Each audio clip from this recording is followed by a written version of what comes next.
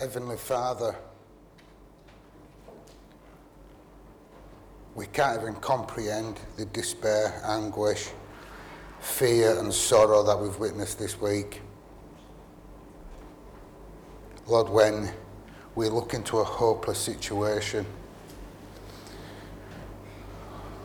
we are compelled to get on our knees and look up to a God of hope, to a God who comforts those who mourn, to a God who will reach out in despair and destruction. Lord, we ask you to be with us this week. Be glorified. Bring help. Bring hope. Bring love. Restore life, Lord. In your Son's name, amen. Good morning. It's great to be back. I've been away for a while, studying, and now I'm back. So it's great to be back, and it's great to be back on a Sunday morning. And man, is it warm. Now, I hate the sun, I hate the hot weather, I have hay fever, and for a strapping lad, that's like the most wimpish thing to have ever, to be scared of flowers and grass when you're 6'4". I like, literally, it's just awful. But here we are, and what a morning to praise the Lord.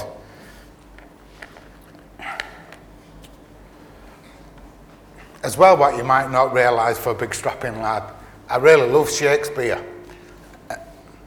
Someone laughed then. And me and Anwin last night were looking through his diaries to get to some Shakespeare. We've got one next week, we've got one in a couple of weeks, to get out there and do that. And one of my favourites is Romeo and Juliet. I mean, who don't like a love story that ends in murder and death, right?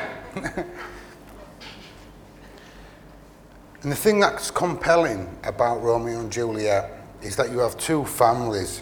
You have the Capulets and the Montagues who are at war with each other.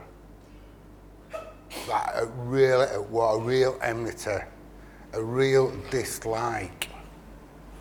Until one of the Capulets and one of the Montagues fall in love, Romeo and Juliet. And these two families who were at war are in real danger of becoming at peace through a marriage. And both families try to destroy this love affair of what would be a marriage, because ultimately it would mean bringing peace between two families. And today we're going to find out how another two warring families was brought together in peace through a different marriage. If you'd like to turn with me, I'm going to read from Ephesians, and it's going to be a nice chunk of a reading this morning. I'm going from Ephesians 2:11.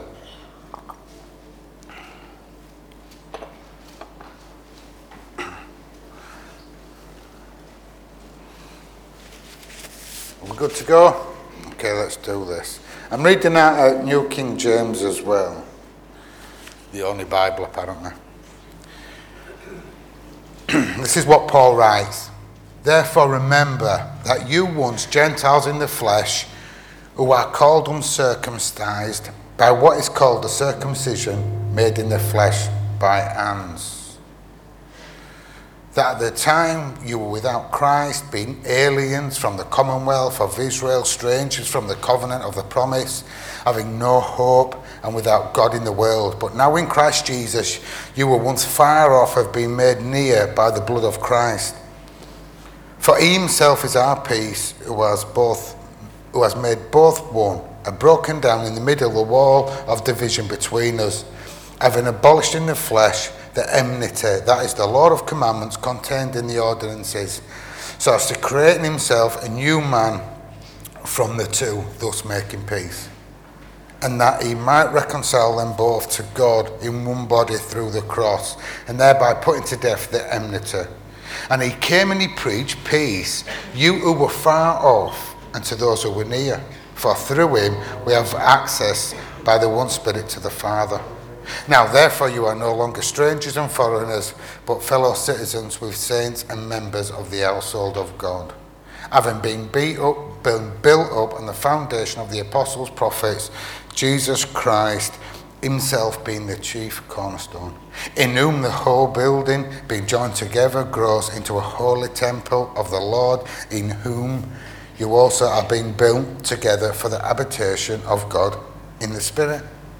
For this reason I, Paul, the prisoner of Jesus Christ, for you the Gentiles, if indeed you have heard the dispensation of the grace of God, which was given to me for you, how that by revelation he made known to me the mystery, as I wrote before in a few words, by which when you read you may understand my knowledge in the mystery of Christ, which in other ages was not made known to the sons of men, and is now revealed by the Spirit to his holy apostles and prophets, that the Gentiles should be fellow partakers of the same body, and partakers of his promise in Christ, through the gospel, of which I've become a minister according to the gift of grace given to me by effective workings of power.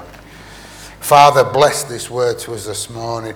Enrich us, make us alive with your word. For Lord, we come humbly to your living word that brings life, hope, restoration. So Lord, we hand over the service to you, and we hope that our worship this morning is a sweet fragrance to you. Amen. Paul's talking here of a mystery. He's talking of a mystery between two families at war. We have the Jew and we have what the Bible calls the Gentile, which is the non-believer. That's how you could basically put it. The Jew and the non-believer. If you want a Jew, they kind of put you together as a Gentile. And Paul says that peace and unity is going to be restored through a person between these two families at war. We see that in verse 14. For he himself is our peace. He has made both one. He has broken down the middle wall of division. Paul's saying that there's someone who's brought and united these two families together. But this is going to happen through a marriage. And from a marriage of one people united to God, to Jesus himself. It's Jesus, God, who unites two warring families and brings them together. And this was a deep mystery for Paul and for the prophets and for the people of the time. The coming together of the Jew and the non-believer in one family, what a deep mystery, and it was called a mystery. We see in chapter 1 verse 9, having been made known to us the mystery of his will according to his good pleasure, which he proposed in himself. That this mystery has been long ago set, and Christ reveals it now. And that mystery would be to fulfill a promise that was made to Abraham. If we flick to Genesis chapter 12, Abraham's been called out of his nation to go live in another nation, to be a foreigner in another nation. And God says, get out of your country, from your kindred, this is the beginning, and from your father's house to the land that I will show you. I will make you a great nation, I will bless you.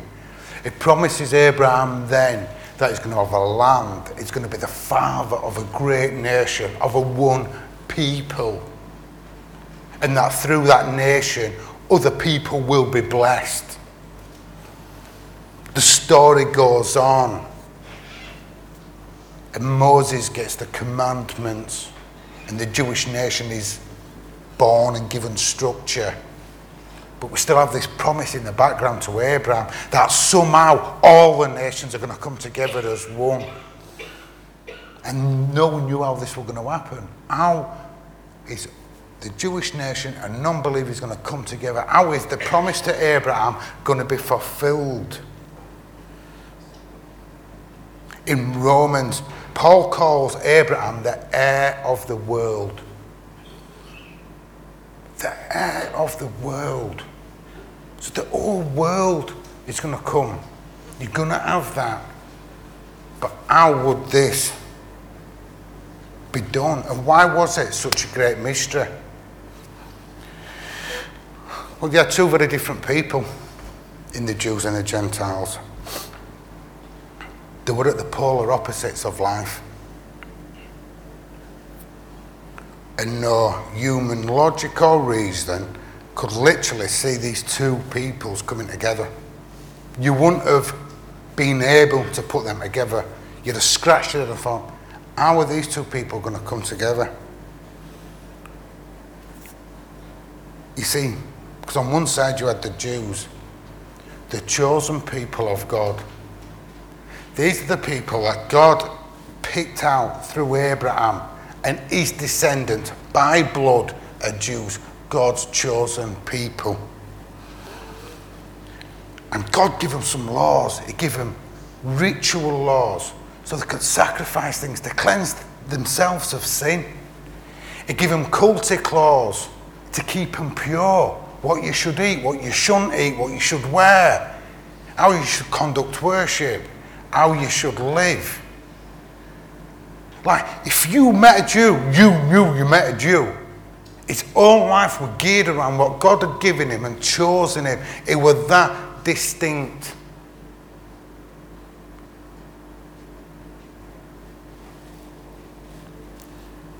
And all this was supported by the commandments, by them 10 laws that were given to Moses. This upheld the Jewish nation. I mean, you could not get in. That was so boxed off, like you knew who they were, the laws, the culture, where they lived, how they lived. It summed them up. Then you have the Gentiles, the non-believers. And listen to how Paul describes their situation. He says that you were uncircumcised, you were called that. That was a slanderous calling by the Jews at that time. Uncircumcised, it was a dig. Like you were called that. You were without Christ. You were aliens in the Commonwealth. You're actually aliens in this land of God. You're strangers without the laws of the promise. You're without the promise that were given to Abraham. You've got no hope. Literally, without God, you've got no hope.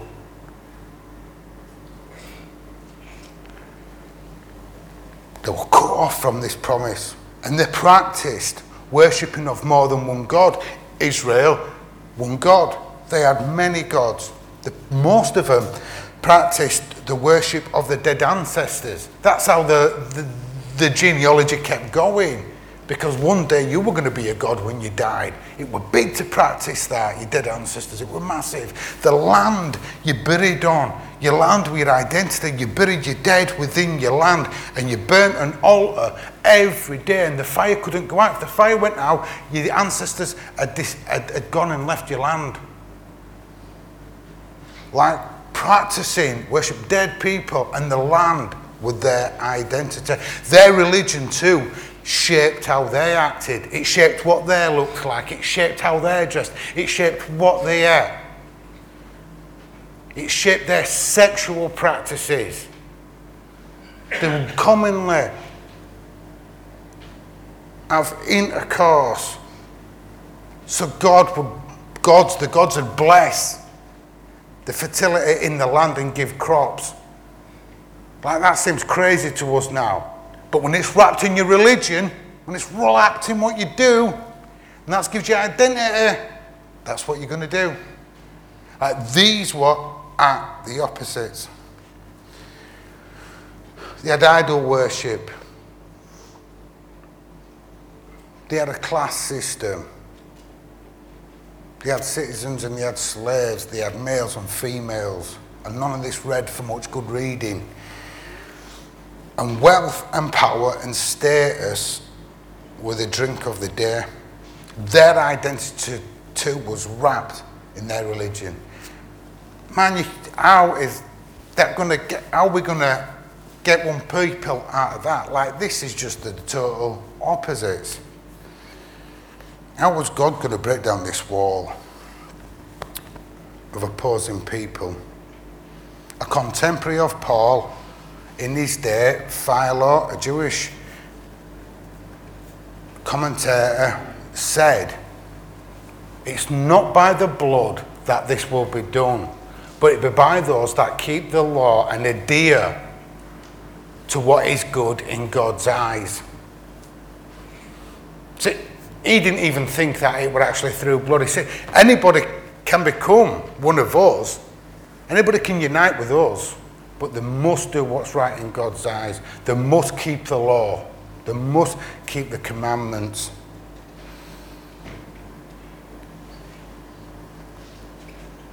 The Gentiles had no clue how this was going to happen. The Jews thought they would have to become one of us. They'd have to become assimilated. They would have to adhere to what we adhere to.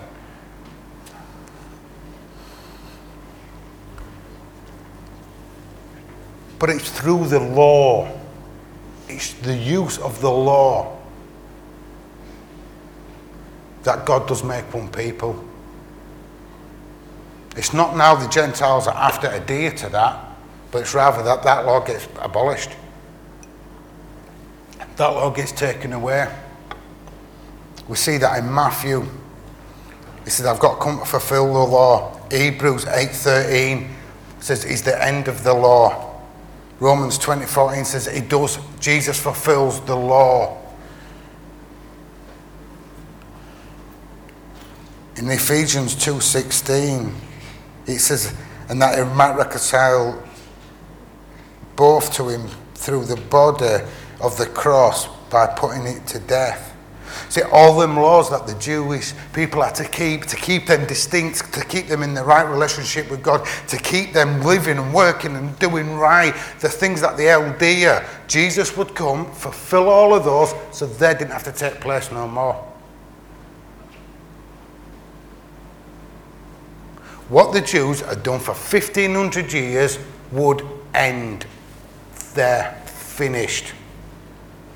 And all them things that marked them out as who they were would happen no longer. There'd be no more ritual sacrifices. It wouldn't matter what you wear. It wouldn't matter what you wore.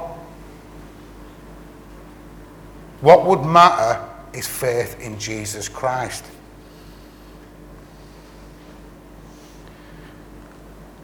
The law would get taken out of the equation. The Jews would have to stop doing what they were doing. The Gentiles would have to stop what they were doing. You can no longer carry on like that. There's not many gods to pray to. You no longer have sex to get a next crop. You no longer get drunk. You no longer carry on the way you were doing. I'm making a new person in me. There's no longer Jew or Gentile. Law's done. You're within me. Verse 19 says, now you're no longer strangers, but you're now your citizens. We are dwelling for the place of God. Man, that is some verse, that, isn't it? That it says, when I create you a new person, you are the dwelling place of God. Literally, if we don't get a hold of that, we're now fellow heirs. We've got the same promise that were in Abraham, the promise of salvation. See, because how does Jesus fulfill these laws? How does he abolish them? It goes to the cross. Like, he's the final law. It gets nailed to the cross. That is the fulfillment. Bottom line is, if you do not believe Jesus Christ came, died, and rose again to fulfill the law and clear your debt of sin, to put you back in a proper relationship with God, you are not saved. Bottom line. You believe that, you're saved. The Bible tells us that.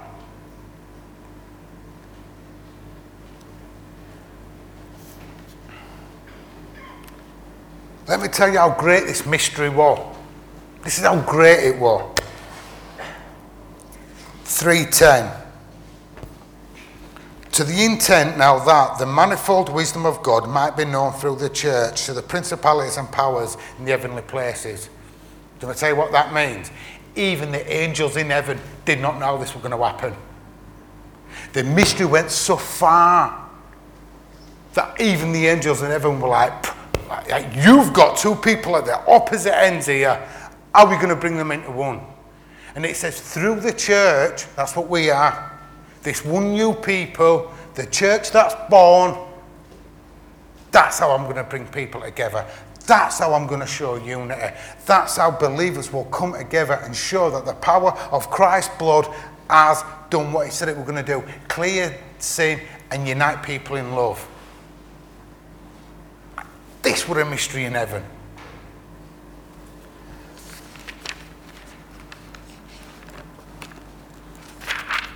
Right, now we've got introduction out of the way, let's get on with preach.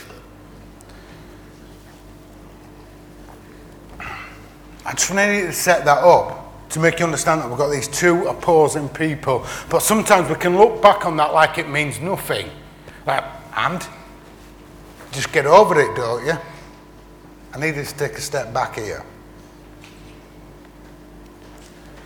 I want you to think what it must have been like being a Jew at that time.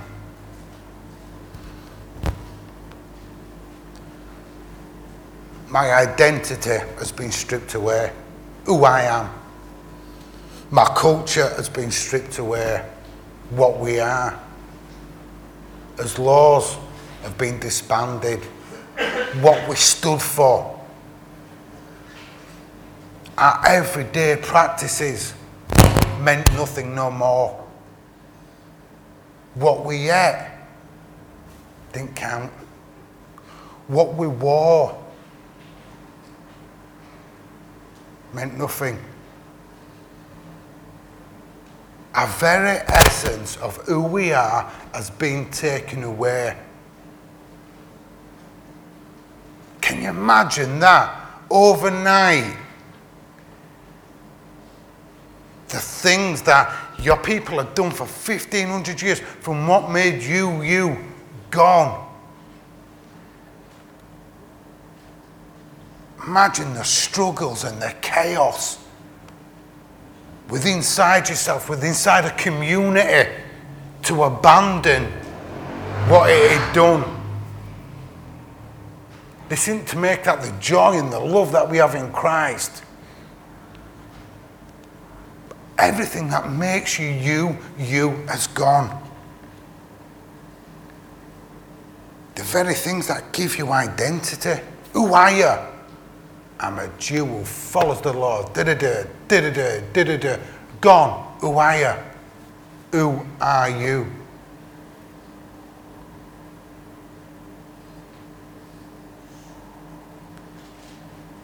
Same for the Gentile. We think that the Gentiles weren't religious, but they were. Their very existence, their whole community, their whole life surrounded religion. Gone. You are no longer who you were. How you ate, how you worshipped. Gone. There's no longer slaves, but only brothers. Women now get citizenship. Like, we can think that now like that's nothing, but I'm telling you now, in its day, that would have been just like, it'd have been like Brexit. It'd have been like, what's this going on?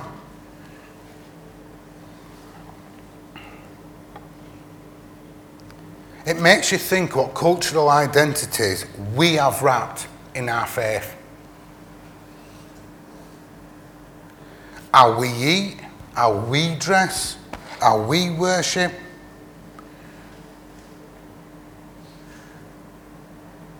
Is wrapped up in our faith, is it not? We carry on and we do what we do because of our faith. But how much is this just cultural? Like if I had to strip you of your identity now, and I took away for those, whatever country you're from, took away that whatever country you're from, you're no longer represented by your country. Now I am a proud Englishman for a couple of facts. I like it rains a lot and cup of tea solves everything. Besides that, I'm done. But what if that's stripped away from me? I'm no longer a son or a brother in my family's hierarchy. I'm no longer going to inherit to be the priest of my family to worship other gods. But no, that's gone. What if I had to strip away our dress? And how much is our cultural identity a stumbling block for other people coming to faith? You see, the Christian faith is expressed differently across different nations across the world. Like it looks differently. If you think this is how church looks across the world right now at morning, you're wrong. I'm telling you now, this is not how it looks. But this is how it looks to us. This is how our culture's got it. This is how it is. And I'm all right with that. But we've got to see what cultural boundaries could be stopping, could be a stumbling block, could be an enmity towards other people coming to faith. Because it's not who or what we do and look like that makes us a Christian. It's who and what he looks like. It's what he has done. Christ that makes us a Christian, that believes in him. We don't have to travel outside of Bradford to know that faith looks differently. We could go to a Brethren church where every woman wears a hat. And that's how they worship and practice. We don't do that. I've had the pleasure of going to Uganda a couple of times. Trust me, this is not how church looks over there. Very, very different. I've got a friend, a dear friend, who's from Hong Kong. And she says 60% of the teachers over there are female. More matriarch kind of society, and a lot different to what we look like.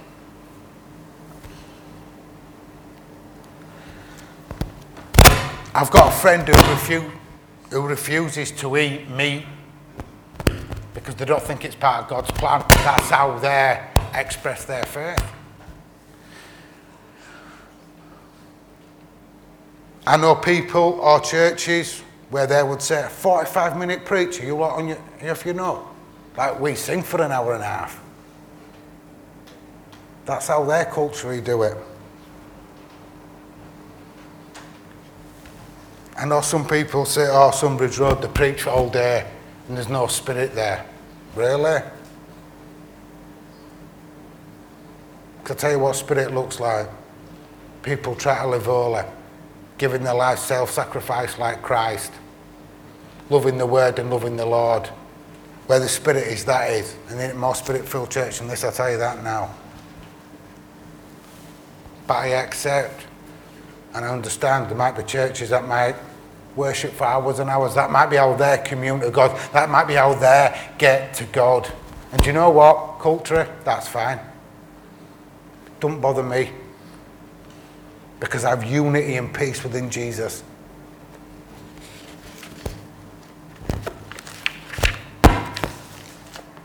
We must not we must not restore cultural divides that Christ broke down in peace and unity.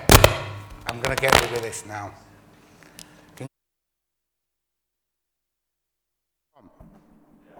Is it not yet? Sorry about that. Is there any elders here? Put your hand in your pocket, will you? It's been like this for about 2 years.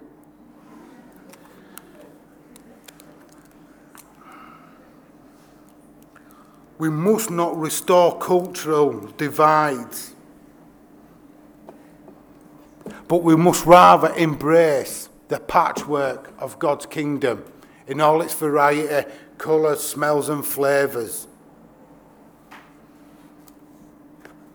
Because do you know what we do when we bring in cultural divides?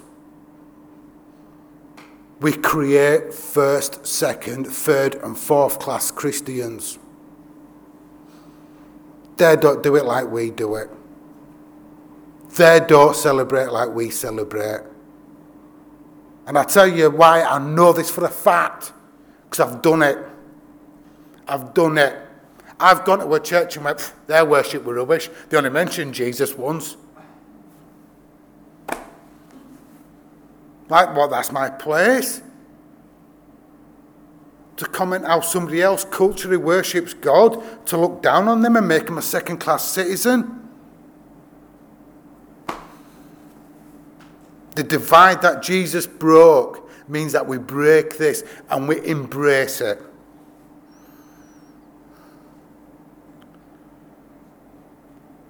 What does that mean for people of other cultures that come to this church? Let me tell you what it means. We want to welcome you with open arms. We want to love you. We want to celebrate your difference. But this is how we do it. And that's just how we do it. And we love the way we're doing it. But because you do it differently, I want to enjoy, I want to embrace, and I want to celebrate. I don't want to look down on, and you know what? I don't want you to look down on me for the way that I do it.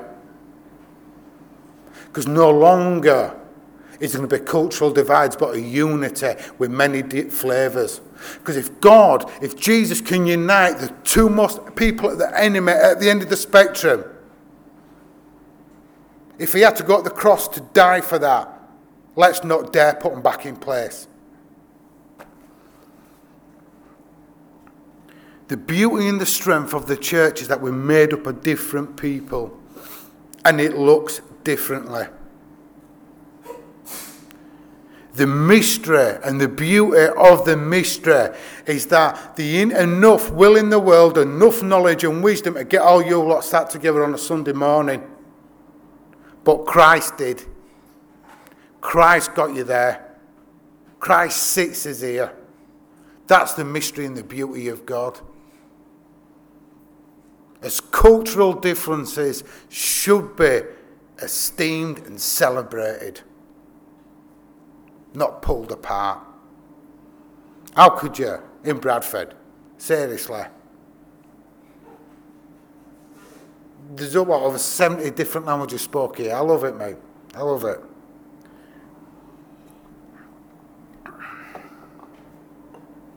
Revelations 19:7 and 9 says that we are prepared and being prepared as a bride for Christ. The church is his bride.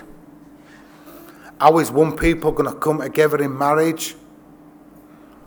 We're going to marry the church in all its splendour, in all its cultural differences, in all its different ways that we worship, in all its different expressions, its flavours, its smells, all of that is going to be the bride of Christ. Right, don't you think Christ's love is big enough to accept it, all that? Coming to end now. And it's important for me to see in this passage what Paul is saying. That I don't know if anybody in here was a Jew previously. But if you want, Paul says, you lot, and me included, had no hope. Not one bit of hope in this world. But Christ came and died to give you that hope. So you are now in his family. Whilst you were doing what you were doing, he poured out his love. So let's not put a barrier up to exclude those who worship differently, live differently, look differently. Like, who are we to exclude them? Like, we should be celebrating. This is our strength. Trust me, church, this is our strength. That we look, sound, feel, smell, love differently. I've got a really good friend at college. And we had to do two studies. We had to do some studies. And me and this person, I was studying sacrificial living, suffering, and they were studying creation. And this is what they said to me. Man, this is a take-home. This is the golden nugget of the day. They said, Bruce, do you know what's been bothering me? They says, when I get to the part where it says, when God says in Genesis, let's make them in our image. Let's make them in our image. She says, because every time I look at that and I read that, I've always been taught we've been made in the image according to God's characteristics. Like the way that God is, that God can be loving and kind. That we have some sort of characteristic of God. And she goes, that's not true though. She goes, because in that passage, it never talks about God's characteristics. Like we don't know what God's characteristics are. She goes, but this is what it means. And she studied it in Hebrew. She studied it. And she looked at it. She goes, this is what it means to be created in the image of God. She says, Bruce, it's not that when you stand alone, you are the image of God. Or that when I stand, I'm the image of God. But rather when we stand together in a loving relationship in Christ, in communion, reflecting what's happening in the Godhead of self-giving love.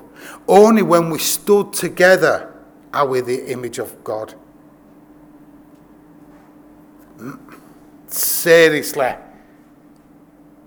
It's not that you're the image, or you're the image, or you're the image, or you're the image. But when God looks down on what's happening this morning, of a people that's fellowshipping, praising Jesus' name, is coming together, is offering love, is being self-sacrificial, only then are you the image of God. The way that you intended to be. Is that not a beautiful picture of what unity is and what the image of God is? Let's go from here this morning, not building up any walls that our Christ abolished and knocked down. Let's not have no enmity between other cultures, between other differences. But rather let's embrace, let's love each other. Let us be the image of God.